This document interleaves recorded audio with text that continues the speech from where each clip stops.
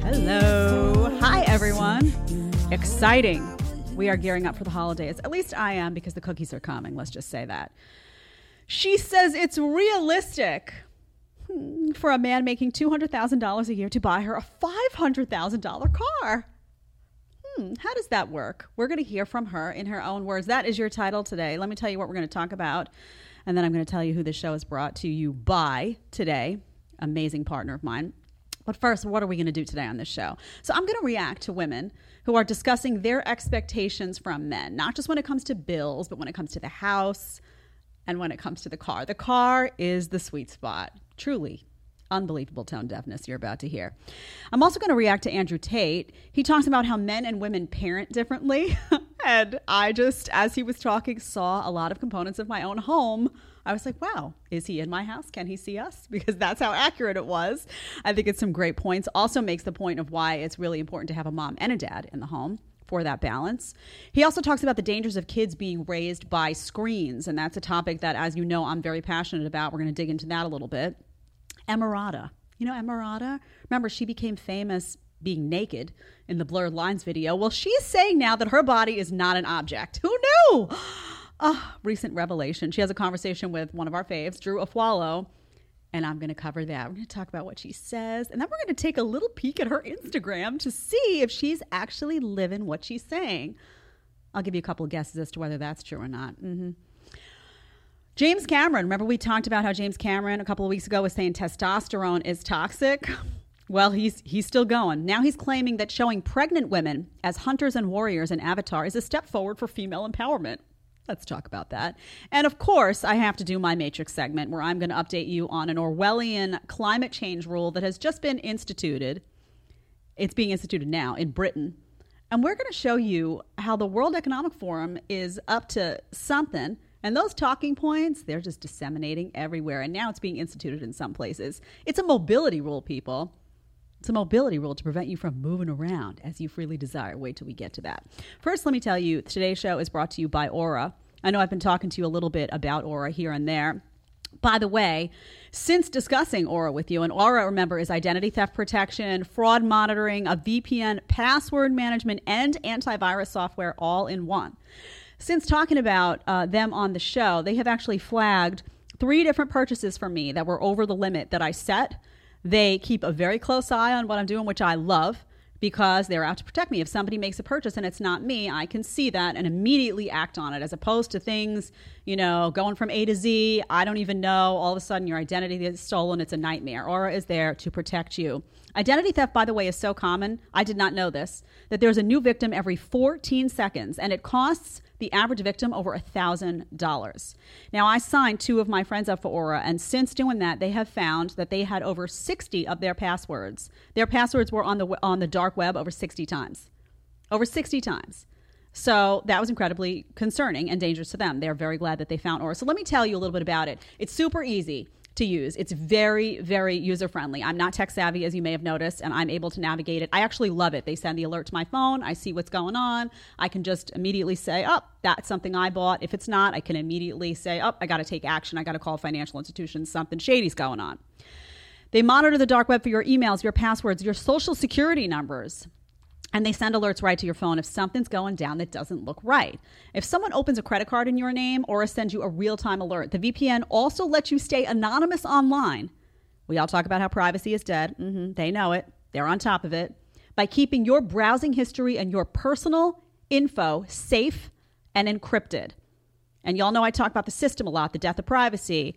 Aura is a partner that I chose because I'm passionate about those things. Now, if you go to aura.com/Jedediah, and we're going to list that for you in the description, you can sign up right now with my link, and it'll give you a 2-week free trial to see how many times your passwords show up on the dark web. And if you sign up, by the way, I want you to comment. You can send me a message on Instagram. You can send me a message right below this video. I want to know how many times it was found. Believe me, you're going to be very lucky that you are partnered with a group like this. I'm telling you, man, it's been very satisfying. I myself had my credit card stolen a couple of times. It's very stressful. It's very chaotic. I had a friend who had her identity stolen. It took her years to get her life back. You don't want that to happen to you, and you don't want to lose money, right? All of a sudden, you're like, oh, it cost me $1,000. People don't have $1,000 to spare right now. Unfortunately, Joe Biden's president. You know how it is. Okay, moving on. So again, Aura.com/Jedediah. Don't forget. All right, now let's get into these modern women. Fascinating stuff. I turn on this video and I'm like, okay, let's see how much sense they make in terms of what they actually want. And is it realistic? Because oftentimes you hear these terms, modern women will say, oh, this is the more realistic option. And you're like, how, on what planet, honey, is that realistic what you're asking for? So let's start with 631. By the way, Malik is here. He's here. He's back. I didn't scare him away yet. He's going to be managing the chat. So super chats, get on in there. Comments, questions. We want to hear from you. I'm going to be checking back a few times throughout the show. All right, 631. Let's start with that and let's see what she says. Yes. Okay. I think 50-50 is definitely acceptable, and that's what I'd enjoy. I wouldn't enjoy feeling like someone has to take care of me. I don't like relying on people or men or really anyone for money. I think that's totally just unacceptable. That's just how I was raised. Okay, so let's pause that, because then we're going to get into someone who has a very different opinion on that segment. Just the tone right there. First of all, that's the training. That's a woman who's been trained by the modern era. It's scary to her. It's uncomfortable for her to lean on a man for financially. That's what you're trained to say and to feel. That's what people told me that my whole life growing up. Oh, it's too dangerous. You never know. He could leave you, and then what? You're left with nothing. You know, you're like basically rattled. You know, before you even get into the job market, you're like, I got to do this. I got to do that. You know, they do that to you, of course, you know, to incentivize the loneliness and not leaning on, you know, man not leaning on woman, woman not leaning on man. You know what they do. So what's interesting to me is she says that she wouldn't want to rely on someone who feels like he has to take care of me. That's not how it is in a relationship that's positive. The man doesn't feel like, oh, I have to take care of her.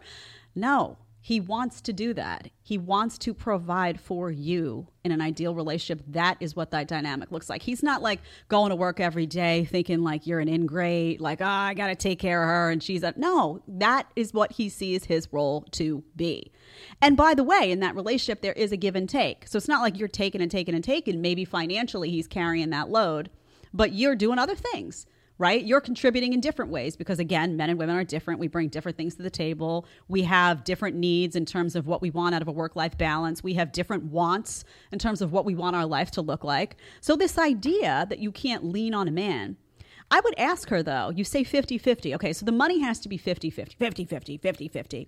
Okay, so let's say you have a kid and your husband starts to make more money, right? He's making $100,000 initially, which is a good salary. We all know that. Let's say he starts making $200,000. Now, because it's got to be 50-50, do you have to now? You got to compete with him. You got to get that $200,000 salary so that you can compete everything 50-50, 50-50. What if he starts making $300,000? Now you got to go get that job so everything's 50-50. Is that what you're saying? Because that wouldn't make any sense. Also, do you want husband and wife competing in a household like that? And if that is, in fact, the reality that you want, who's taking care of the kid? Where is that kid? Daycare? Looking at a screen all day long? With the nanny who you don't really know? What's going on there in that dynamic? Is there something wrong, we should ask ourselves, with a dynamic where you have these two parents who are competing essentially with each other in the house, making more money, and then the woman feels like, well, I got to make more money. Is that what you're talking about? I would also ask her, does everything have to be 50-50? So if you're saying financially 50-50, that's what you're comfortable with because you can't lean on a man. That's what makes you comfortable. Okay. Well, is the cooking 50-50? Is the childcare 50-50? Is the laundry 50-50? Is cleaning the house 50-50? This is ridiculous. This is a ridiculous way to look at a relationship. Men and women are different, and we will naturally gravitate toward different things. We will naturally want to do different things. You take a look at, 10 men and 10 women. Tell me in those households who is more likely to be organizing, to be fixing up the closets, to be wiping the countertops down, and who is more likely to be focused on where the next dollar's coming from, the next $100, the next $100,000. It's just that we're different. We're wired differently, so we gravitate toward different things. Why not embrace that? Why not embrace that reality that we are different and allow men and women to bring different things to table and be comfortable leaning on each other in different areas? I don't need my husband to organize the house. I don't need that. First of all, it brings me great joy to do it. And I'd be very upset if I went home and he was organizing because that's something that brings me peace. Secondly, he's not as good at it as I am because I like to do all the cleaning. I like everything to be neat, the closets. You know how it is. Women are different. I also don't want to be up sitting at night looking at the analytics and the financial component of my channel and getting all embedded and stressed out. Have fun, babe. You do you. You do you for us. Okay, so I just think it's interesting that this 50-50, it's like the talking points get away from them. And I will guarantee you that she's going to meet somebody. And if she establishes that situation where it is 50-50, miserable. She's going to be miserable because that's not what a marriage should look like. Not everything's 50-50. We're different. Men and women are different. We bring different things to the table. Embrace it or your relationship's going to suffer. Okay. Let's go to 706. Now you have a woman that expresses something different. She says she ideally would like to be a stay-at-home mom. She's very upfront about that. And then she's asked about what she wants her life to look like, the specifics. And we're going to play 2 different clips that are related on this. Let's go to 706 first, Malik. Your ideal lifestyle. Okay. So thinking about a house, how many bedrooms, how many square feet, what are we thinking? I mean, I don't need anything, crazy spacious, but I definitely do want a big enough home where everybody can have their own, individual selves and space to feel comfortable. So just depending on lifestyle and family, at least 3 to 4 bedrooms for sure, 2 full baths because God forbid there's more than one girl in the house. That'll be drama. And definitely like a big backyard. So at least 5 acres, to roam on is what I aspire to have. And then square footage on a house, I really don't even know how to like scale something like that. I don't like 4,000 to 5,000 square feet, maybe. Okay. What you described sounds close to that. Like that. If I need to go bigger, obviously, we'll go bigger. That's no question. But just a nice, comfortable size home. Okay. And then how many kids do you want? 2 to 3. Okay. If 2 boys and a girl would be ideal. Okay. And what about a car? I know you like cars. Mm-hmm. Yeah. If it could be anything, if it's my dream, it'd probably be a Pagani BC, which is like a hypercar, but I don't even know what that is. Oh my gosh, they're so sexy. So that would be. How much is that car? I don't even know. Probably at least like 1.5 mil for sure. Oh at least. I don't even know. Okay, so what about not the dream car, but something more realistic that I would get. Just to give us a ballpark, like a kind of range. Maybe like some sort of like F12 Ferrari, like an A12 super fast would be super cool, or maybe like a 458. Okay. How much are those? Like 80? No, those are probably depending like 300,000 to 525,000. Okay, let's pause it before we lose our minds. I know you're at home like, Jen, come on, these women aren't real. They are. It's Courtney Ryan's channel, I'm telling you. And we've seen that woman before, by the way, in other clips. So she starts off reasonable. It sounds like she's saying, you missed the part where she says she wants to be a stay-at-home mom, because I don't want to play too long of a clip, but she says she wants to be a stay-at-home mom, which is important context because she's comfortable not making the money. So all of this stuff she's talking about is going to have to be paid for by her husband. Okay, starts off reasonable. She's talking about, 3 or 4 bedrooms. You're like, all right, if you got 2 kids, this makes sense. 5 acres is a lot of land, honey. I don't know where you're living, but Montana, I don't know. I'm not going to judge, but 5 acres is a lot of land. 4,000 to 5,000 square feet. You're looking at a nice size house. Okay. Then she gets to the car. I was really following along until the car came. And first she says that the car that she, in her dream world, $1.5 million car. Anybody at home driving a $1.5 million car? In the chat, let me know. I don't have a $1.5 million car, nor do I want one. But let me know if you're just chilling in your, 3 or 4 bedroom house with a $1.5 million car. She says that. Courtney Ryan checks her and says, okay, maybe something a little more realistic. She's like, okay, in her words, she says, all right, something more realistic. Then she mentions a Ferrari. Is that more realistic? And it turns out that car is $300,000 to $500,000. That is a more realistic option. Okay, so I'm sitting listening to this, and at first I'm like, well, she's lost her mind. Then I said to myself, well, maybe she's decided she's only going to marry a very, very, very rich guy. Right? That's the only thing that makes sense here, right? You're going to marry a really rich guy and you're going to have all the stuff. And for her, it's a car. Okay. So I listened a little bit more. and I get to 2103. Let's go to 2103, Malik, and let's hear what does this guy make that she's talking about. Wait for it. His income ideally be like have to. What would it have to be to support this life? Which is so funny because I saw this video the other day where it was saying like, if your wife can spend more than you make, like you need to make more money. So it really just depends. But I mean, just to have like a really decent lifestyle and you know, be supported well, like 150 maybe to 250,000 a year would be comfortable for sure. So 150 to 200, not saying it's not a good salary. $150,000 to $200,000 a year is going to buy you're going to have 5 acres, a 4,000 to 5,000 square foot house. You didn't get the part about the luxury vacations. We left that out, but that's in there too. And a car that's $300,000 to $500,000 for that one car. So welcome to the female delusion. Okay. Welcome to the female delusion, because what they should really just be honest and say, don't lie here in the second part. You were being honest for a while, honey. You were laying it all out. You wanted the 5 acres, this, that, the car, maybe 1.5 mil if you could swing it, hubby. That would be a really good Christmas gift. You were being honest. And then you realized that you were being asked about salary and you had to shrink a little bit and be like, well, I can't say $1 million plus a year. I can't, because I was on a panel a few weeks ago where I was checked and they reminded me that that's a very teeny percentage of the male population. So I'm just going to say something that sounds fair. 150 to 300. 150 to 300 is not getting you all that stuff. And here's where women lie.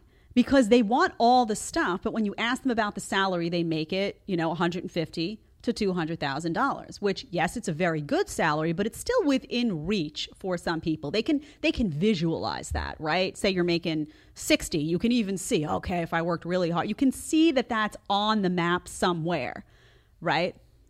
That's not what they want. These women are lying. They're lying. And if you want all that stuff, honey, you're looking at $500,000 a year plus salary is what you're looking at.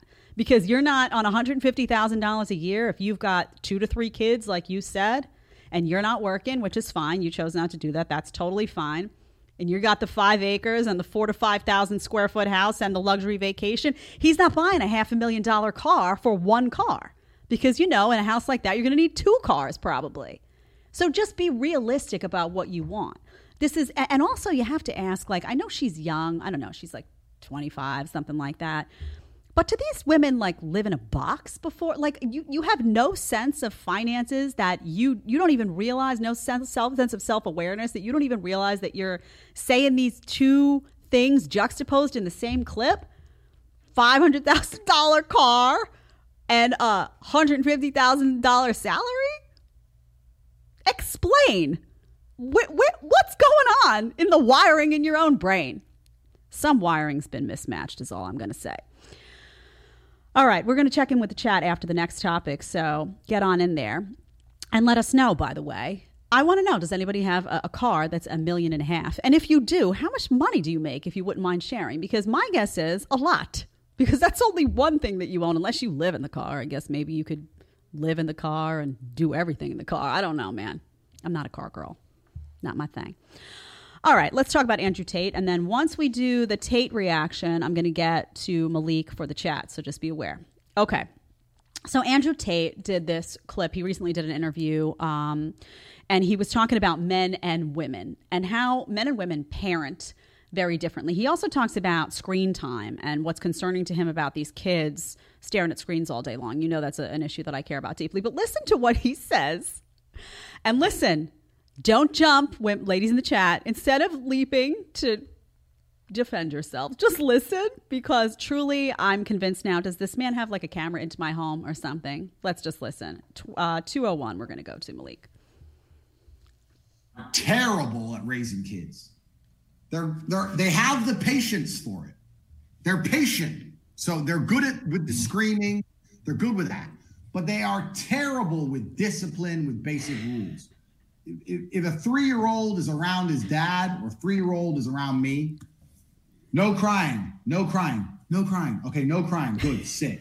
I'm hungry. Then go get some food. I'm not going to get it for you. Go Make them go do it themselves. Learn. The woman's like, oh, okay, you want food? Here, you want this? Here, you want a screen? Here.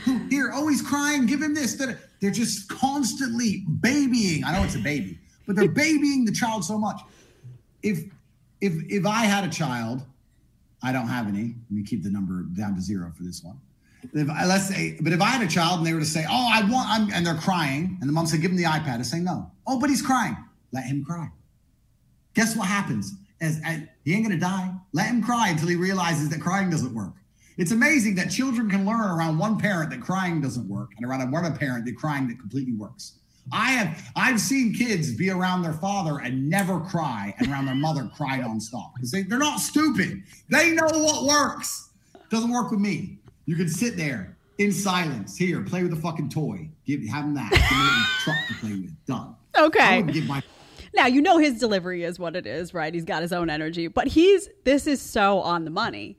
And there's a larger point here about why it's so important to have mom and dad in the home. And I thought of my own house, and I remember, I don't know if any of you know about sleep training, but essentially it's getting your baby to sleep in his own room or her own room, whatever, boy or girl, whatever, without screaming through the whole night. And you have to kind of train them that the crying is not going to get your attention.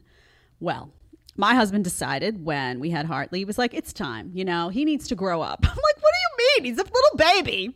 That's my baby. I did exactly what Tate's saying in the video. Oh, I had to leave the house when the sleep training was happening. My husband was fine. He was like, he's fine. He's been changed. He had his bottle. All is good. He's just crying because he knows he's going to get to you. I had to leave the house. I would leave for a couple hours and I would come home. And do you know, in a day or a day and a half, the child was fine, wasn't crying in the crib anymore, but I, being the mom and being a female, had a very empathetic, emotional reaction to my child crying that my husband was like, he needs to learn. And I've learned that dynamic exists in many areas. Maybe you have kids, maybe you don't. But it's absolutely essential to have that balance of energy. My kid even knows when he starts crying for something, daddy's like, no, comes running over to me, but mommy. And I'm like, babe, just give it to him for a little, maybe 20 minutes. Because he's got me whipped.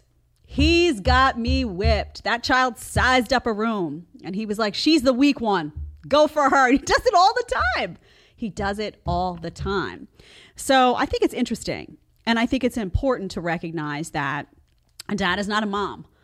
And a mom is not a dad. And he opens the segment talking about how women have this patience, right? Can listen to the screaming and go. We're different. Guys sometimes can't. They're like, oh, God, we are different, which is why men and women and moms and dads complement each other. And if you remove one from the home, there is a consequence to that. That child doesn't get that balance of masculine, feminine energy of mom and dad who bring very different things to the table. So now imagine a house where there is no dad to be that disciplinarian, where there is no father figure to do those things, to kind of train you that you can't just, get away with whatever you want, that there are rules. Or imagine a house where there wasn't that mom that had that patience or that nurturing energy or that soothing energy if that child has a cold or is sick or whatever it may be. There will be something missing. And this is something that the Matrix doesn't like you to talk about, because in order to talk about this, you have to be willing to acknowledge the reality that men and women aren't the same, and they can't have that.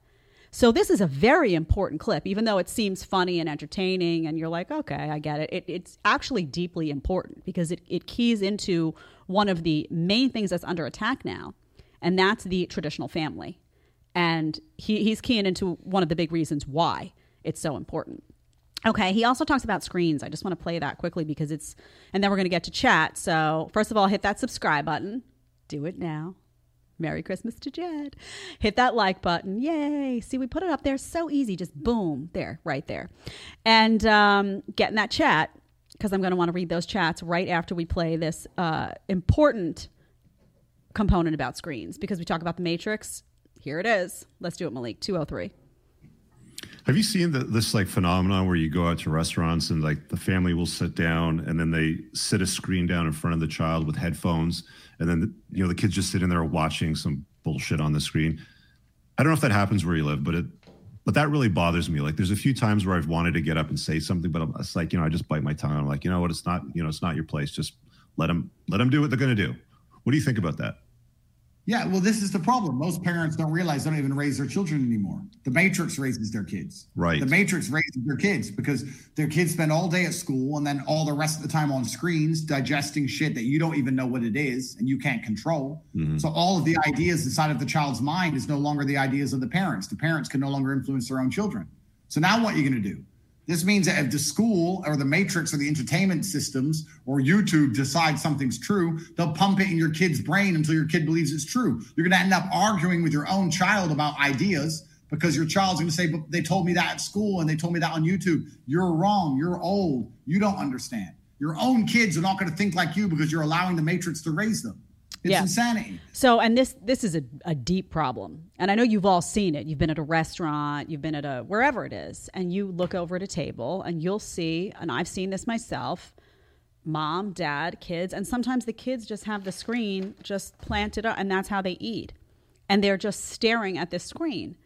And parents act like, well, what am I going to do? And I remember actually when I drove down to Florida from New York, it was a long drive. We made a bunch of stops. We stayed in some hotels. I refused, by the way, to get on a plane because I refused to put a mask on my child. And Hartley he was over 2 years old, and they were going to force me at the time to put a mask on him. And I was like, that's not happening. So we're going to drive. I'm not playing your games, Matrix. I was out on that.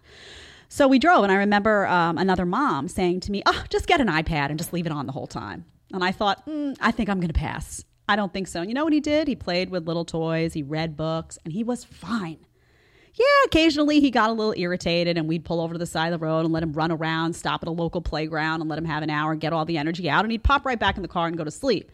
And parents, I don't understand. What? Don't you realize that when we were younger, we didn't have these devices? We lived. We survived, right? So the fact that these exist now are creating this addiction for these kids where they don't know how to exist without them. It's up to you to be the parent. What he's saying about the Matrix is key here. Look at some of the cartoons that are out there right now. We did a scan, and I couldn't believe how much propaganda was in these cartoons about certain medical treatment that we saw emerge the last couple of years that was forced. Oh, all these beautiful, oh, yeah, you got to do this, you got to do that. The shot is good. Oh, yeah, it's going to make you protect you. Well, through the cartoons, you see the stuff going on with gender and Disney and gender neutral this and that. I mean, the cartoons have been propagandized. And then you send your kid to school and they're looking at screens. What are they watching all day? What are they doing? What is on those screens? Do you take the time to look at it? Do you have the time to look at it? Then you send your kids to daycare. Then you send your kids to school all day long, and it's propaganda. So are you ultimately raising your own kids? You have to make it your priority. And if those screens are in their hands, in their face all the time, they grab the phone, they do this, they're looking around. These kids are very quick. They learn so fast, faster than we do. And what are they getting out of that? Plus, it's not good for their brains. You can do a lot of research and look at the studies on that. It's not good for brain development in children to be on these devices, which may be indicative of why we're running into some problems developmentally with children right now. Let them play with sticks like outside. Remember hopscotch? I mean, things were simpler back then, and I know we weren't technologically advanced, but you know what we did? When we were at the dinner table, we talked to each other. We looked into each other's eyes. There was a certain decorum, a certain kind of manners you had to have. Patience was learned. Very dangerous stuff going on. All right, let's get to the chat. Chat, I'm coming for you. Malik, we got some in the chat? Oh, we got a good amount, actually. Oh, yeah. Let's go for it. Yeah. First one from Raymond Mitchell, $10. Hey, Jed, what are your thoughts on men in their 30s and 40s going overseas to date, marry, and have families with women who have more traditional values, a.k.a. the passport bro movement? Yeah, I've heard a lot about that. I think you just need to listen, to each his own.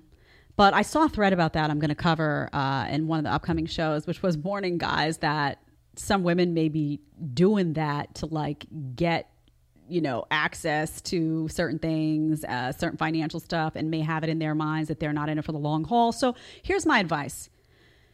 Take your time and really, really make sure that the person that you're investing in is investing in you. I don't care if it's an American woman. I don't care if it's overseas. And I understand the traditional values angle. I do, because the modern American woman in many respects has become insufferable. It's just a reality of the times. Just make sure that if you're investing in someone, they're the real deal and they're investing in you. Don't rush it. Make sure that and then once you decide that, yeah, it all feels good, go for it. Whatever floats your boat, man. All right, we got $5 Canadian from Jean-Michael Jillian. I hope I get that right. I always feel like I butcher it. But if I had all the stuff she was talking about, I would want to stay home too. Oh, you mean all that stuff? Yeah. You know, the $500,000 car. Okay. Yeah, we got one from Alvin Sam, $5. These women are why the financial literacy gap, not the wage gap, exists. Empirical data backs this up. Okay. One from Miguel Nino, $10. The problem with the 50-50 mentality is as soon as that woman don't like something from her husband, she feels that she doesn't need him anymore. Well, that's true. And men don't like to not feel needed. No one likes to feel like you're fine without them, right? So why not just embrace the differences and then everybody feels like they bring something unique to the table?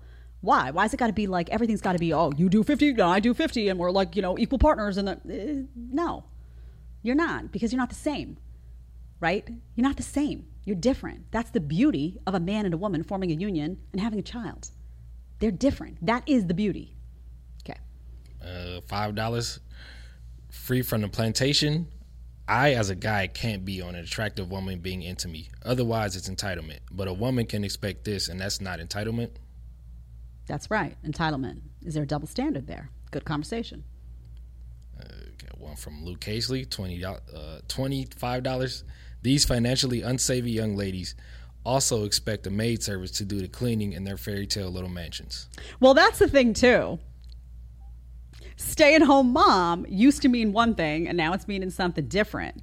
And that happens where, they say, I want to be a stay-at-home mom. And what that used to mean, at least to me, and I grew up in Staten Island, outside of New York and Brooklyn. And what that meant is that the mom stayed home and wanted to be with her child, right? Like my mom stayed home with me for many years in the early, when I was young. I don't think she went back to work until I was like 7, I want to say. She wanted to be with me, but she did everything. There was no one else. Yeah, I had grandparents that would come and I would, stay with them maybe for an hour here and there if she had to run to an appointment or whatnot. But my mom was cooking and she was cleaning and she was taking care of the house and she was sticking me in the stroller and taking me out. Maybe we go to the mall one day. Maybe we go to the park one day. Maybe we go to grandma and grandpa's one. She was in it. She was a full-time mom. And she would come home and make the dinner and juggle and that's what she wanted to do. She wanted to be a mom more than anything else. And now it seems you have women say, well, I want to be a stay-at-home mom. And really what that means is they don't want to work, but they also don't want to do anything else. I want to be a stay-at-home mom with a $500,000 car and a live-in maid and a nanny and a personal trainer. And it's like, well, did you want to be a mom? Do you see the kid? I know women in New York City. This is not a joke. This is not an exaggeration. Who are stay-at-home moms, but they don't see their kids for like 7-8 hours a day. I'm like, what are you doing? Well, I have to do, I want to go shopping and, I had to go to the trainer and I had a doctor's appointment. And then I had to stop by and have a lunch with a friend where we're thinking of maybe we want to do a jewelry line. I don't know. And where was the kid all day? Oh, the nanny and the au pair and the housekeeper. And then I'm like, so then be honest about that. To me, that's not a stay-at-home mom. That's something else. I don't know what's going on there. Odd to me. Just saying. Okay. All right, we got a few more. We got $5 from Free from the Plantation again. These funds in your pockets are the telescreens from 1984.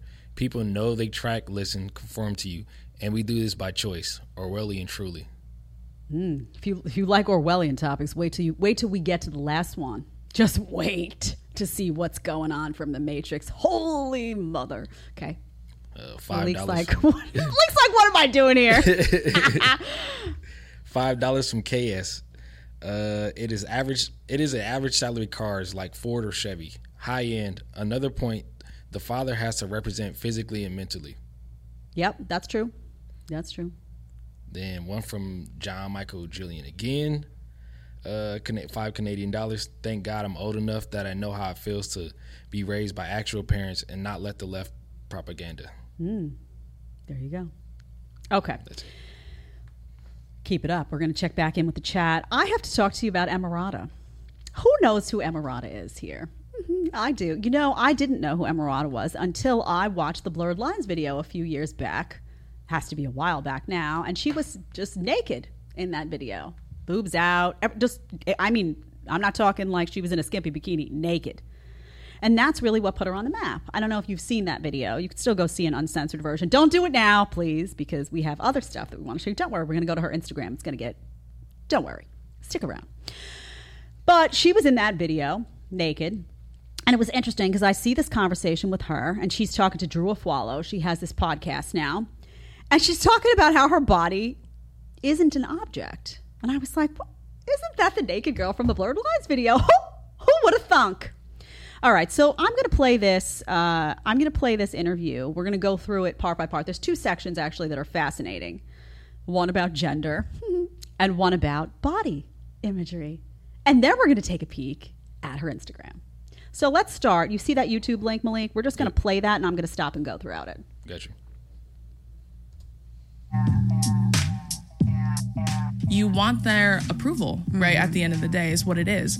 And so unpacking your own internalized misogyny is the most freeing feeling in the world. We're all born pick-me's as women, feminine presenting people. We were all born a pick-me. It's not our fault if we're born that way, but it is our fault if we die that way. Yes, so you have to unlearn it. Once you unlearn and let it go, it won't matter. Let's pause there just quickly. So just know what she's saying. We did the pick me thing. We had this conversation. But isn't it interesting? You have to unlearn your desire to appeal to men. You have to unlearn, I'm going to say that one more time. You have to unlearn your desire to appeal to men. So if you're a girl in life, going through life, and you ultimately want a husband, you want a family, you want a child, again, you have to unlearn your natural inclination, which is, I want men to find me attractive because I would like to get married. I enjoy attention from men. I'm a female. I'm attracted to men. You have to unlearn that so that what? You either walk through life as if men don't exist, or you spite them. Don't forget, you spite them by repelling them and purposely being unattractive to them because somehow that's supposed to be empowerment when you wind up alone. That's what she's saying. Does that advice help people? Let's keep going. Proponent of like body neutrality. So like just the body is what it is. It exists to keep me alive and keep me happy and healthy, and that's it. I see it as like the shell. It's just the shell that holds the most important parts of you. It has nothing. I'd rather feel nothing towards my body at all than feel like anything radical, whether it's good or bad. I'd rather it just be like, it is what it is. It just exists and that's it. That's what I Okay, so let's pause that and then we're going to get to Amrata. Too much. This sounds like a body cop-out to me. First of all, taking pride in your body is a beautiful thing. Your body, she uses the word healthy. Your body can't be healthy if certain things aren't going on that should be going on. For example, if someone were an overweight person, if they were overweight, if they were obese in any way, that is not synonymous with healthy. So now we live in this world where you can't call a spade a spade. You can't say obesity is unhealthy. You can't say that person's really fit. They're taking care of themselves. They're watching what they put into their body. And by the way, this isn't just about fitness. This is about the food you eat. This is about the fuel that you intake. This is about your desire to get out and get some sunshine. This is about working out. Somehow now it's bad to take pride in your body. That sounds like a cop-out to me. That sounds like it's coming from somebody who's not happy with their physical image, and as a result has decided that they're just going to have a neutral. Well, it's not where I want it to be. It's not going to help me. I'm not going to do anything about it. So let's just pretend it's not important. We all know that it is important because what goes on the outside of your body is a reflection also of what's going on the inside. So if you're obese, your internal organs are being taxed. We know that obesity is a cause of chronic illness. We know these are just facts. This is not to pick on anyone or say anything. But we know that taking care of yourself and, taking pride in what you put into your body food-wise and whatnot has value. And you should. You know when you go for a workout, everybody out there know, if you don't work out for a week or something, then you go and you feel good. You feel those endorphins running. You feel good about yourself. That sweat, you get that detoxification. By the way, if you don't exercise, you can't detox properly. So we know these things. There's people who know about health know these things. And now we're somehow trying to minimize pride in your body. Why? Why? Because the Matrix wants everyone to feel like, oh, you're all beautiful no matter what. Don't hurt anybody's feelings. It's all that woke nonsense that ultimately leaves people less healthy and feeling less good about themselves. Because feeling neutral about your body isn't as good as feeling great about it. And they know that. They know that. It's by design. Okay, let's keep going. couple years. It's just like, oh my God, this is a vessel that takes me through, that makes me able to experience life. And that's really all it is. It's not an object. It's not a commodity. It's not all these things. And you had a baby. Yeah, that really helped me, honestly. It was one of the things that made me be like, oh, this is a body. This is a beautiful thing that is so like ancient. It's like ancient machinery that's been perfected with evolution. Yeah. And I'm lucky to exist inside of it. And I'm not going to treat it like it's something that only exists to be perceived. Okay. Okay, that's Emerada. Let me remind you of the quote she said. I'll just say it again. It's not an object, she says about her body. It's not an object. And I'm not going to treat it as something that only exists to be perceived. That was interesting to me. Now, I don't really follow her, but I did know she was naked in the Blurred Lines video, and I'm guessing she wasn't naked for herself. I'm guessing she knew that being naked in that video was going to attract people and was going to boost her career.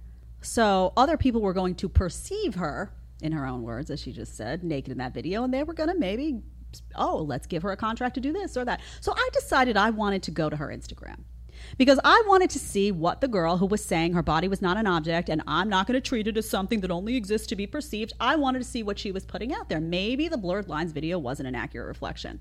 So I did some digging. All right, so let's go through, and I separated these by before pregnancy, and then since the baby, because she makes a point of saying she just had a baby and things are different. Okay, let's take a look before on her Instagram. We're going to go one by one. We're going to flash these on the screen. Let's just take a look at some of what she posts. Can you flash these, Malik? Okay, Let's start with the first one. Okay, there she is. Interesting. Okay, let's go to the next. This is a video. We can play it. This is directly from her. Oh, does this look like somebody who says her body is not an object? Just keep that in the back of your mind as we play. Let's go to the third one. This is just a sample. There's a lot like this. You could go on the Instagram, just keep pulling them. Okay, let's go to the next one. Oh, look at that. Interesting. Okay, let's go to the next one. Ah, that's a butt cheek right there. Okay, keep going. See-through top. Okay. All right, now we're going to go to the ones. Then I looked. Oh, here she is pregnant. Okay, let's go again. Let's keep flipping. Pregnant again. A lot of nude pregnant shots. Interesting. Why? Why all naked? Okay, let's go. Oh, there we go. All naked. Okay, and now I said to myself, all right, she makes a point of saying since the baby, there was like a transition for her since the baby. She says it in the Drew or Follow exchange. So I said, okay, let's go see what's going on since the baby. So let's go to that last section. This is a little video from Halloween. There she is, since the baby. Oh, interesting. Let's see. Oh, it looks like underwear. Cheeks just out. Interesting. Okay, next one.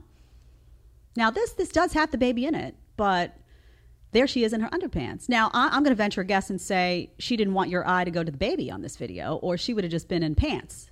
She's in there, sexualized in underwear, and it's like, oh, look, here I am, morning routine with my baby. She knows what you're looking at. She knows what the guys are looking at. She knows how she made her career and what people expect to see on her Instagram page. Let's go to the next one.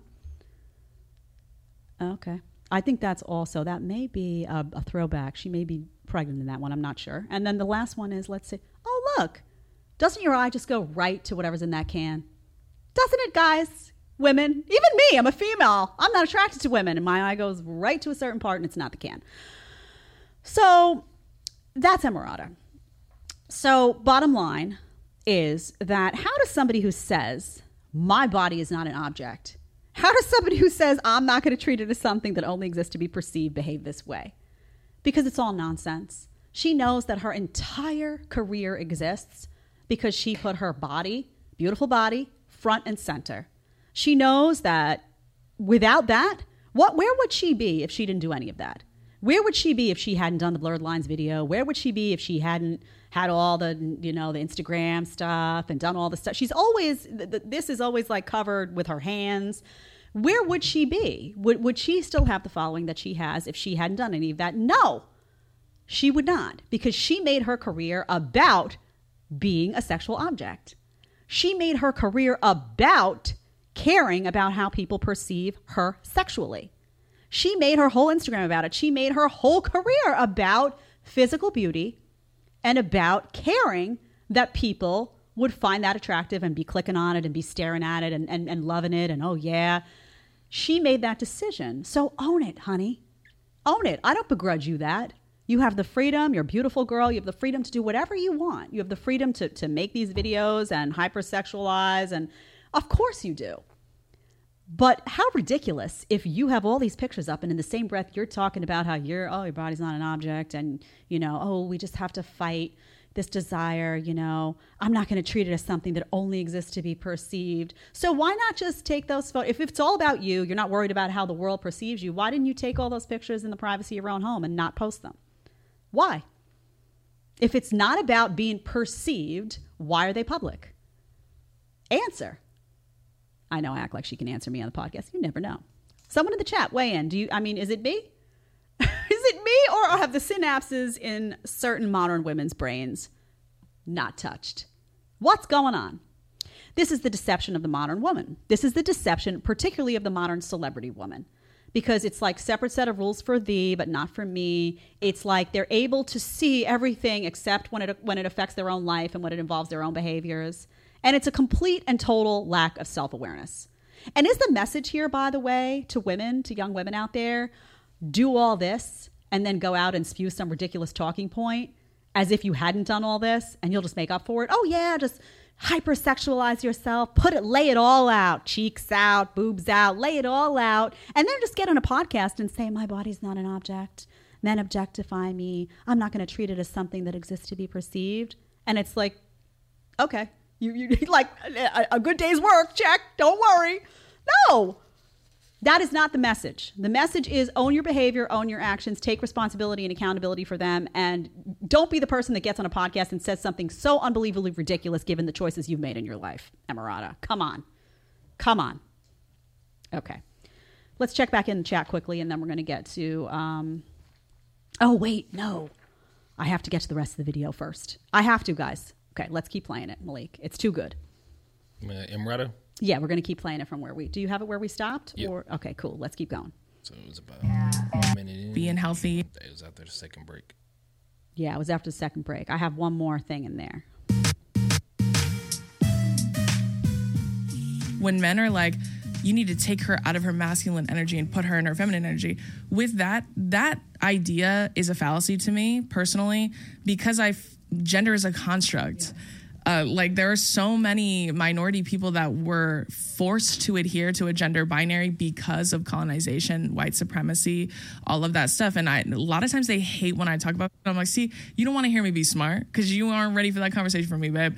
But white supremacy is embedded in so many different cultures. So when you talk about taking a woman out of her masculine energy, they're almost always equating masculinity to being self-sufficient, to being independent, to being financially independent, to being okay with being alone. To just I don't know, existing as a man, whatever that may be. And they're like, feminine energy is you being codependent. So let's stop it there.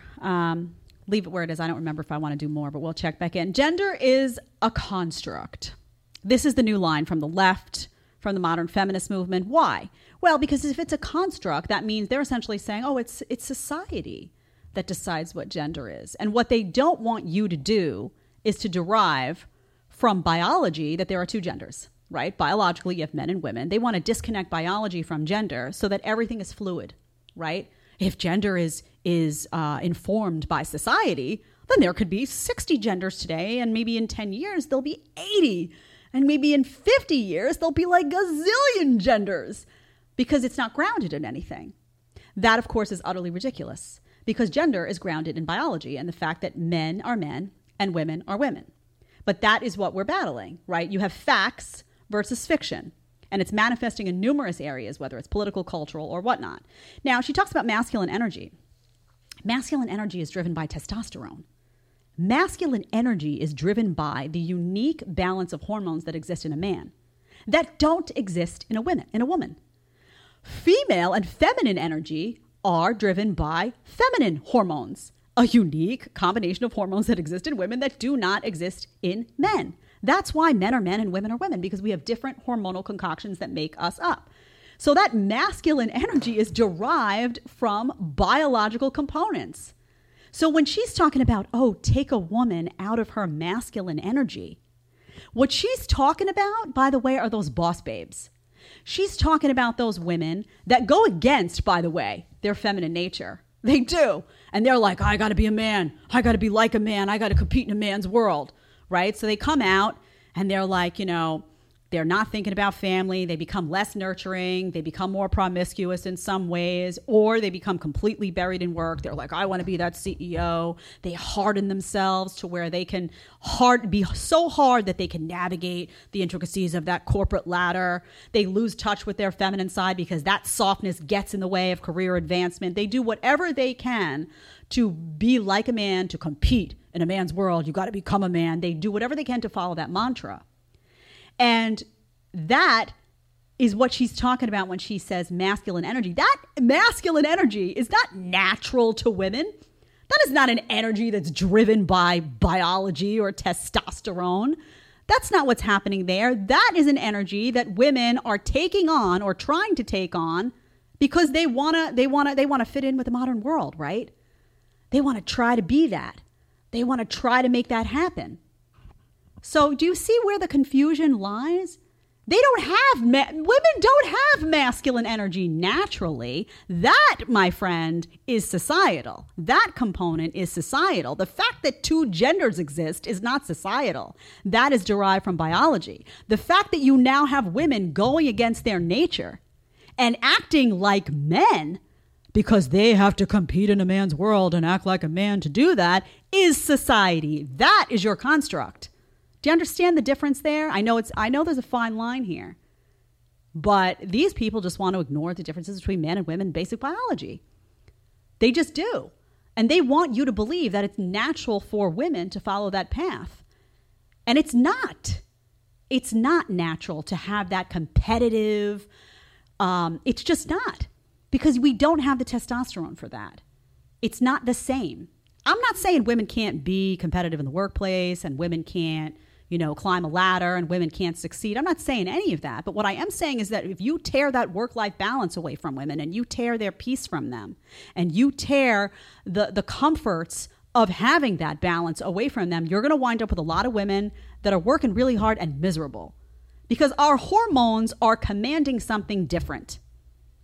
And if you look at a woman's monthly cycle, you'll even see as it relates to working out that I covered this on the show once where testosterone is much more steady. And female hormones are like this. They're crazy. So at certain times a month, if you work with a good trainer, they will know that a woman is going to be more tired. Like she's not going to be able to perform the same way at this time of the month as this time of the month. Guys aren't like that. They are driven by testosterone. That's why they're so much more competitive generally. That's why they're so much more ambitious generally when it comes to money and all of those things. And that's why they're more level, right? Because there's not all of this going on from biology. So gender is not a construct. Gender is not a construct. Gender is derived from biology. Men and women are different. What is a construct now is this messaging that comes in through media and modern feminism and all that in women's ears constantly, that you've got to act like a man to compete in a man's world. And so they get this false, societally acquired masculine energy that often makes them very uncomfortable. And it's just a reality. Listen, you don't have to agree with me, but I guarantee you can think of people in your life that you know that fit the mold here. And I know because I was in that world. I was on that climb, right? I was so not wired for that I was able to create that balance in my own life because I really just didn't, truthfully, I hate to say it, but I just didn't want to work that hard. I didn't want to beat myself into the ground working. I remember when I left, I was a good student. I liked being in school. It was social for me, and I liked it. I liked being a student. And I remember when I got out and I got my first corporate job. And I didn't want a corporate job. And I remember my dad being like, oh, this is great. You got the 401k and all this. And I went and I was like, I don't want it. And I remember they would come to me. I actually remember an opportunity where the CEO came to me and said, I have this great opportunity for you to, you could work X amount of hours. You can make this amount of money. And I was like, I don't want to do that. It sounds very stressful. Honest truth. And I left that job and I went, and my job that I took after that was I was an outdoor waitress in Rockefeller Center at Rock Center Cafe, and I was outside and I was hanging out, and I was like, this is better. This is calmer. I was much happier. Everyone thought I was nuts. I was much happier. I was much more at peace. And people say, well, what about the media climb? That a lot of what I am doing right now, I fell into by mistake. And we'll do a session on that once, because I think people see me at the mic and they're like, well, how could she be saying this? And I'm like, well, I'm saying it because in many respects I got very lucky, but you don't know how many things I turned down because I didn't want the stress. And you don't know how many I oftentimes just said no to travel. I'm not doing any travel. There were a lot of opportunities I didn't take because I was like, travel is stressful for me. I don't want to do it. I'm not doing it. So you don't remember, you see me sitting here, but there's a lot you don't know about what went on behind the scenes. I remember when I got the job at The View, my friend Lauren will remember this. Maybe she's listening. I called her and I said, the reason I took the job at The View, by the way, not to sidetrack on this, but the reason I took the job at The View was because I was like, oh, I'll talk pop culture. It'll be less politics. It'll be easier. Truthfully, I thought it was going to be way easier than politics. But I remember calling my friend Lauren and I said, I don't know if I want to work 5 days a week. That's a lot. I don't know if I want to do that. And she was like, and we were laughing because who would have that conversation in the TV world? Everyone was like, more work, more. And I was like, I need my work-life balance, because I knew that as a female, there was something that I started to miss from my peace when I didn't have it. Just saying. Okay. Also, just so you know, I don't know if you saw I Am a Woman. What is a Woman? Sorry, by Matt Walsh. Did you guys see that? You should, in the chat, you should. By the way, if you haven't seen it, you should. He goes to this African tribe, by the way, and he has these conversations with them about like gender and all this stuff. And they're like, dude, what are you even talking about? He's like, what are you even talking about? Like it was first world problems. So we have to ask ourselves if a lot of what's going on in this country is first world problems. Like if you're trying to figure out like how to put food on the table and you're really, struggling in ways that really matter, would we be having these conversations? Media doing this and that, trying to talk about fluidity and that. Is it a first world problem issue? Because you see this stuff blowing up in the United States. Then you should watch the part where he goes to the African tribe and he's the guy's like, I'm a man, that's a woman. And like, what do you talk like? Done. Want to talk about something else? And it's actually quite fascinating to see the discrepancy. Okay. Let's go to the chat quickly, and then I'm going to go to the last two quick topics. I might be going over today. I don't know. I'm not conscious. But yeah, we'll go over by a few minutes, but not too much. Okay, chat. All right. We got one from Real Pepto-Bismol, $10. I have 50-50 custody of my kids in West Virginia. Insurance, sports, school supplies, etc. are split down the middle as well. I still have to pay a ridiculous amount of child support. Does this make sense? That's a great conversation that there was a great clip from Rollo Tomasi and Justin Waller, and I think it was Michael Sartain, were talking about marriage as it relates to men. And Rollo was saying how much he supports and the institution of marriage as it should be, but the concerns about what it's become for men. I'll see if I can get that clip and we can cover it on the show to tap into some of what you were just talking about. Good points. All right. We got one from John Michael June again, $20 Canadian. Modern women always have the body. Always, their body is not an object. But if we prove them otherwise because of their behavior, we are either body shaming or misogynist. And don't worry, you don't butcher my name that much. There you go.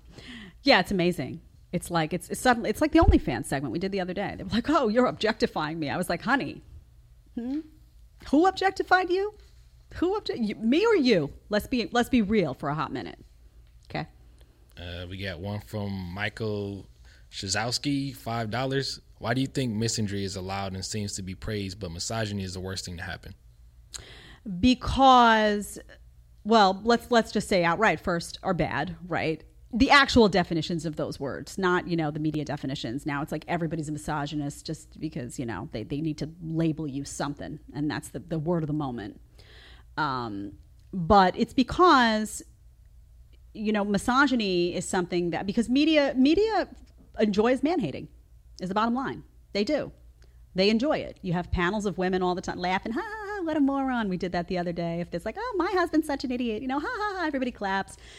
Media, film, television, they enjoy man-hating, right? It's like a sign of the times. It's cool if you like hate on men. Oh, men are dumb. They're incompetent. They're useless. Ha, ha. Oh, what a bunch of dummies. I don't know why I ever got married. They say all that stuff. It's glorified now. right? If you said that about women, it would be horrible. Media would have a nervous breakdown. Now, you shouldn't say that stuff about women, but you shouldn't say it about men either, right? So you're condoning one, you're condoning the man-hating, and at the same time calling everybody a misogynist. It's just a media double standard. It happens all the time, sadly. All right, got one from Scrobaka, $5. Someone should let that woman know that even without colonization or wars, males made up the warrior class in every civilization. Well, we're going to talk about that in a second because James Cameron disagrees with you. Just wait for it. This is really too much, what I'm about to share with you. All right, and last one from Luke Casely, $25. These cradle-to-grave feminists are taught in school that men should not look at them, even if she were to walk completely naked on the streets. Yeah, you can't look. And she's not, by the way, she's not doing it for you. She's not doing it for you. She's walking stark naked out there on the street for herself, honey. Okay, so you mentioned the warrior class. I'm so glad you brought that up. Oh, yes. James Cameron. Testosterone is toxic. I don't know. Does he have low T? Is something going on there? James Cameron says pregnant women being shown as hunters and warriors in Avatar is a step forward for female empowerment. Oh, okay. So let's look at the article. It says here, Cameron offered his insight in this interview series. At one point during their talk, after recalling how during his viewing of the Avatar sequel, he was really taken by the fact that Zoe Saldana hunts while she's pregnant and had noticed one of the characters goes into battle pregnant, this person, Robert Rodriguez, asks Cameron, why was that important? Everybody's always talking about female empowerment, he says. But what is such a big part of a woman's life that we as men don't experience? And I thought, well, if you're really going to go all the way down the rabbit hole of female empowerment, let's have a female warrior who's 6 months pregnant in battle. I mean, can you believe this madness? He says it doesn't happen in our society. Probably hasn't happened for hundreds of years, but I guarantee you, he says, back in the day, women had to fight for survival and protect their children, and it didn't matter if they were pregnant. And pregnant women are more, this is the best, and pregnant women are more capable of being a lot more athletic than we as a culture acknowledge. So this guy, listen, I don't know what's going on with him. It sounds to me like he's lost his mind. His mind has been taken over by the woke. I mean, are we sure Bill Gates didn't put a chip in there or something? I'm not. Something's going on there. So I would ask you, first of all, who wants to see a pregnant woman as a hunter and on the front lines of a battlefield? Anyone? Show of hands in the chat. No one? Only sane people in the chat. Who wants to see that? Why? Is now the woke talking point that in the name of woke, to protect the woke, we would actually want to endanger babies grown inside a mama's belly? Children are now sacrificed at the hand of the woke. Well, we know that to be true, as we see with a lot of what's gone on with the surgeries and medications being given to children in the name of gender dysphoria, which oftentimes is not gender dysphoria at all. We see that, right? But can you imagine that they think that it's a sign of female empowerment to have pregnant women? So women who are, let's face it, first of all, we have the idea of women being on the front lines of battle. Women are smaller than men. Women are weaker than men. Women don't have the testosterone that men have. Women don't have the lung capacity that men have. Women's hearts are not. It's just, we're just not as strong physically. We are not as strong physically. So that's mistake number one. But let's say you do have those women out there and whatever, front lines. Now you want pregnant women. So does he know nothing about pregnant women? So I was pregnant, so let me educate him a little bit. When you are pregnant, you are not at your peak level of athleticism, James. You are building a person. So you know what I remember being pregnant? And I always worked out. And I, by the way, had a trainer that I hired for the second and third trimester to work with me because I wanted to be active, but I didn't want to do anything that was going to hurt the baby. And you have to be very careful about things like squats. You have to be careful about bouncing. There are things that you have to be on guard about. One thing I noticed, by the way, when I was pregnant, my oxygen sucked. I felt like I had no air.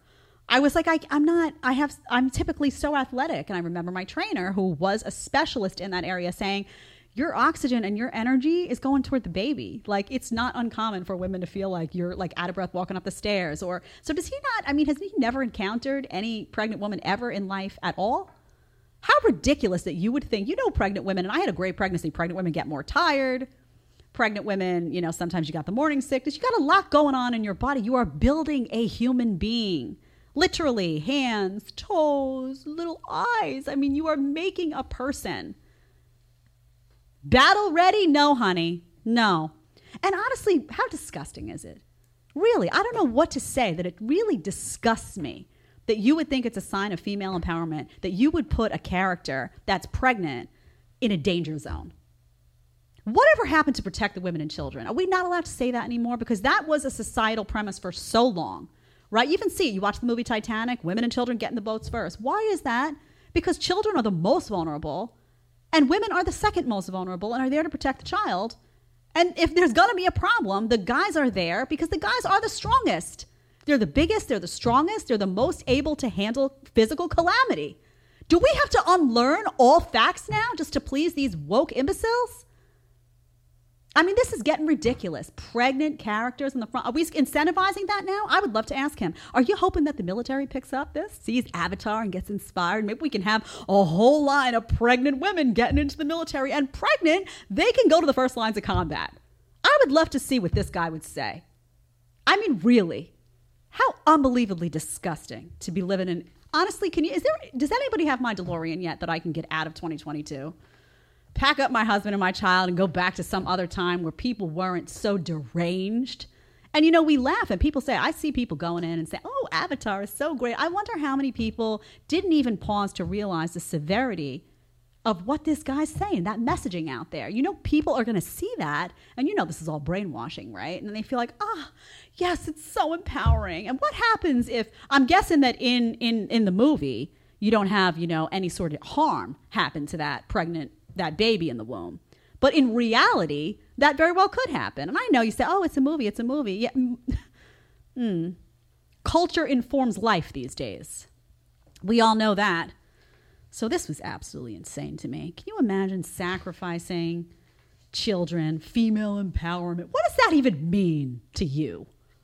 This guy, James Cameron. I got to be embarrassed that I watched The Terminator now, because now I got to know that this guy was behind it. How did did he have some type of split personality? Something happened to him?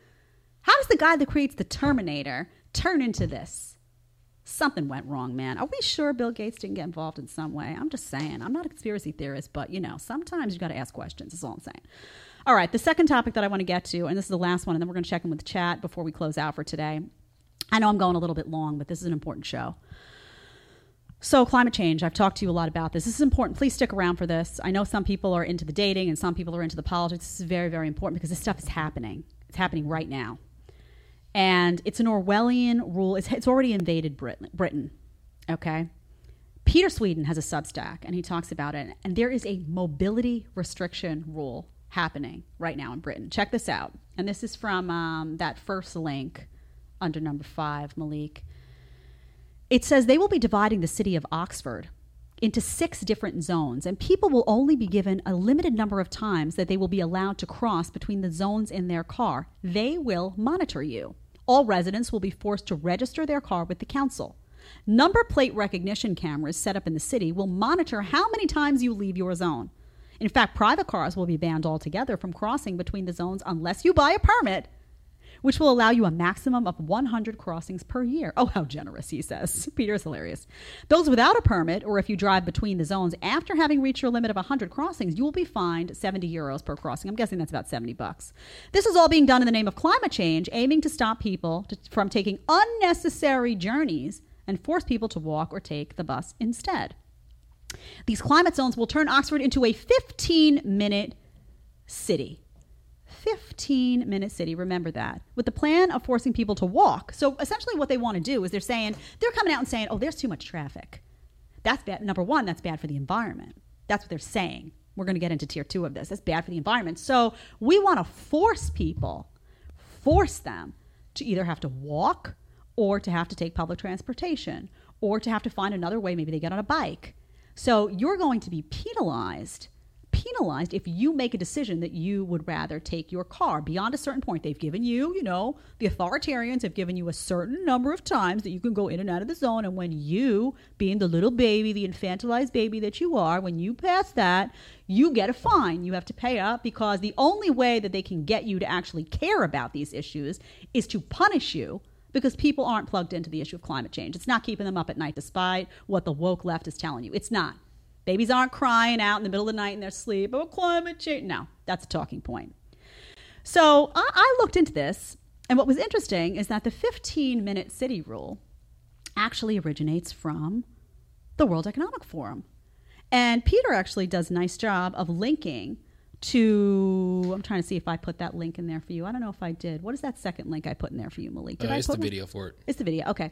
I have the old form here. So let's just go to that video. You can click it and we're going to just play it. This is from the World Economic Forum. Let's just take a quick listen.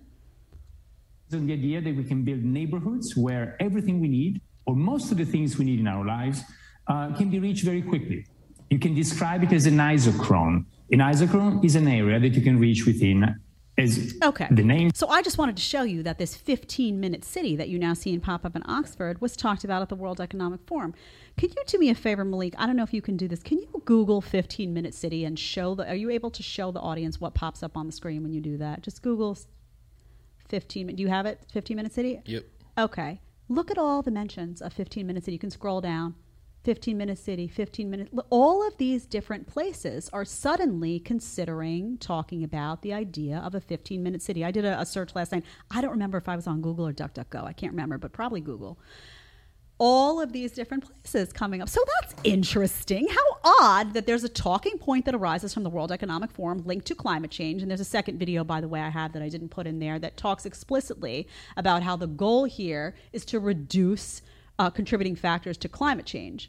The World Economic Forum comes out with something, and suddenly you see all of these cities popping up that are either implementing a 15-minute rule or are contemplating implementing this 15-minute city, or are talking about this 15-minute city. Now, one other layer here Peter doesn't address, but because it's, I don't know, he's pretty controversial, but let's do it. Let's say it. How interesting that they want to set up these, what sounds like these little zones where everything is, right? These little different distinct zones where you have everything you need in that zone. Like you've got your grocery store, your pharmacy, your bank. Well, isn't that interesting? Because if a terrible tragedy happened, like a pandemic, wouldn't those little zones be perfect little quarantine zones? Look at how that all worked out. And you would be able to fine people for leaving their zone because maybe they would be contagious or something, or you would be able to do a lot of stuff in the name of authoritarianism to control people's movement if you had these little zones set up primarily in the name of climate change. Because remember, everything is like, oh, we're here to do something good for everybody. And secondarily, it seems to me, could be a convenient mode for authoritarianisms to control your life. Now, I'm not saying it's going to happen. I'm just saying it struck me as a little bit odd, the fluidity that you could go from point A to B on that one. So bottom line is, do you believe that in the name of climate change, mobility restriction is a good idea? And do you believe people should be fined if they choose? I mean, this is just complete and total infringement on individual liberty. And people say, well, no, it's not, Jed. You could still go in the zone. You just have to walk. Well, I don't want an authoritarian government telling me how I have to move around. That's my response. Who gave you that authority to do that? To dictate to me that I need to go in that zone and do it by the means that you describe are acceptable. That's not going to work for me. And you say, oh, this could never happen in the United States. It sure could. It sure could. I'm not saying it would happen across the whole country. But if you think New York City wouldn't be signing up for this, come now. You're not paying attention. You're not paying attention. Now, why do I bring this up? Again, I'm telling you, climate change is going to be the new fear tactic. It's going to show up in really draconian stuff. It's going to at first sound like they're trying to help you help yourself. Then it's going to turn into regulation. It's going to turn into mandates. It's going to turn into fines. And it's somehow going to be utilized in such a way that it's quarantine friendly, just in case another crisis emerges. You've been warned. You've been warned. Okay, let's go to the chat and then we'll close out for today. All right, we got $10 from Super Blue. I lost track of you after you left Fox. I'm glad to see you have your own show now. You're doing a great job, and I have to say, red is really your color. Happy holidays. Thank you. A Merry Christmas to you. I always say Merry Christmas because I celebrate Christmas. All right, we got one from KS, $5. There will always be two genders no matter what generation. At the gym, the lady personal trainer said, "You will build muscle faster than me." There you go. And we got one from Omega Ritsetsu, $5. Plato said that man is a featherless biped. Diogenesis. Ew, wow. Biped Diogenesis presents a raw chicken saying, "Behold a man." To the left, a woman is anyone wearing a dress. There you go. Well, he's really packing the words in there. Oh, yeah, I know. And then last one, Omega Ritsetsu, $2. Is Kim Jong-il the mayor of Oxford now? There you go. Who knows? I don't know. Maybe it's Klaus Schwab running the... I'm telling you, man, this World Economic Forum, it doesn't matter anymore. This is what I'm trying to tell you. It doesn't matter who is elected president, mayor. It doesn't even matter. It's coming from so far up now. You got to go beyond that. And I don't know. Are people signing secret accords now that say that we'd be on board with this in the name of climate change? Are we part of it? I'll let you know. I'm digging. Somebody asked me, by the way, the other day. They said, "Oh, I feel like you don't cover as much politics." I'm not covering like, oh, Nancy Pelosi made a mean comment about Mitch McConnell. I don't care. Nobody cares. Honestly, they're all so corrupt. It's nauseating. Where were all those Republicans when we really needed them the last 2 years? I'm not covering that nonsense, right? I'm going to leave that to cable news. And I want to cover this stuff. That's there. I'm covering the World Economic Forum and Klaus Schwab, and I'm covering mandates, and I'm covering accords that are secretly being signed, and some big pharma stuff. I'm covering stuff big picture stuff that makes the little stuff look kind of ridiculous. So that's where we're headed. Yeah. Yeah, that's it for chats. Okay. Yeah. Thank you all for being here today. Don't forget also, hit that subscribe button. Hit that like button. Remember, your Aura link is at the bottom. So if you want to sign on for Aura, you have your code there to get that 2-week access for free. Find out how many of your passwords are on the dark web. I will be back here on Wednesday at 1 p.m. Behave yourself. See you then.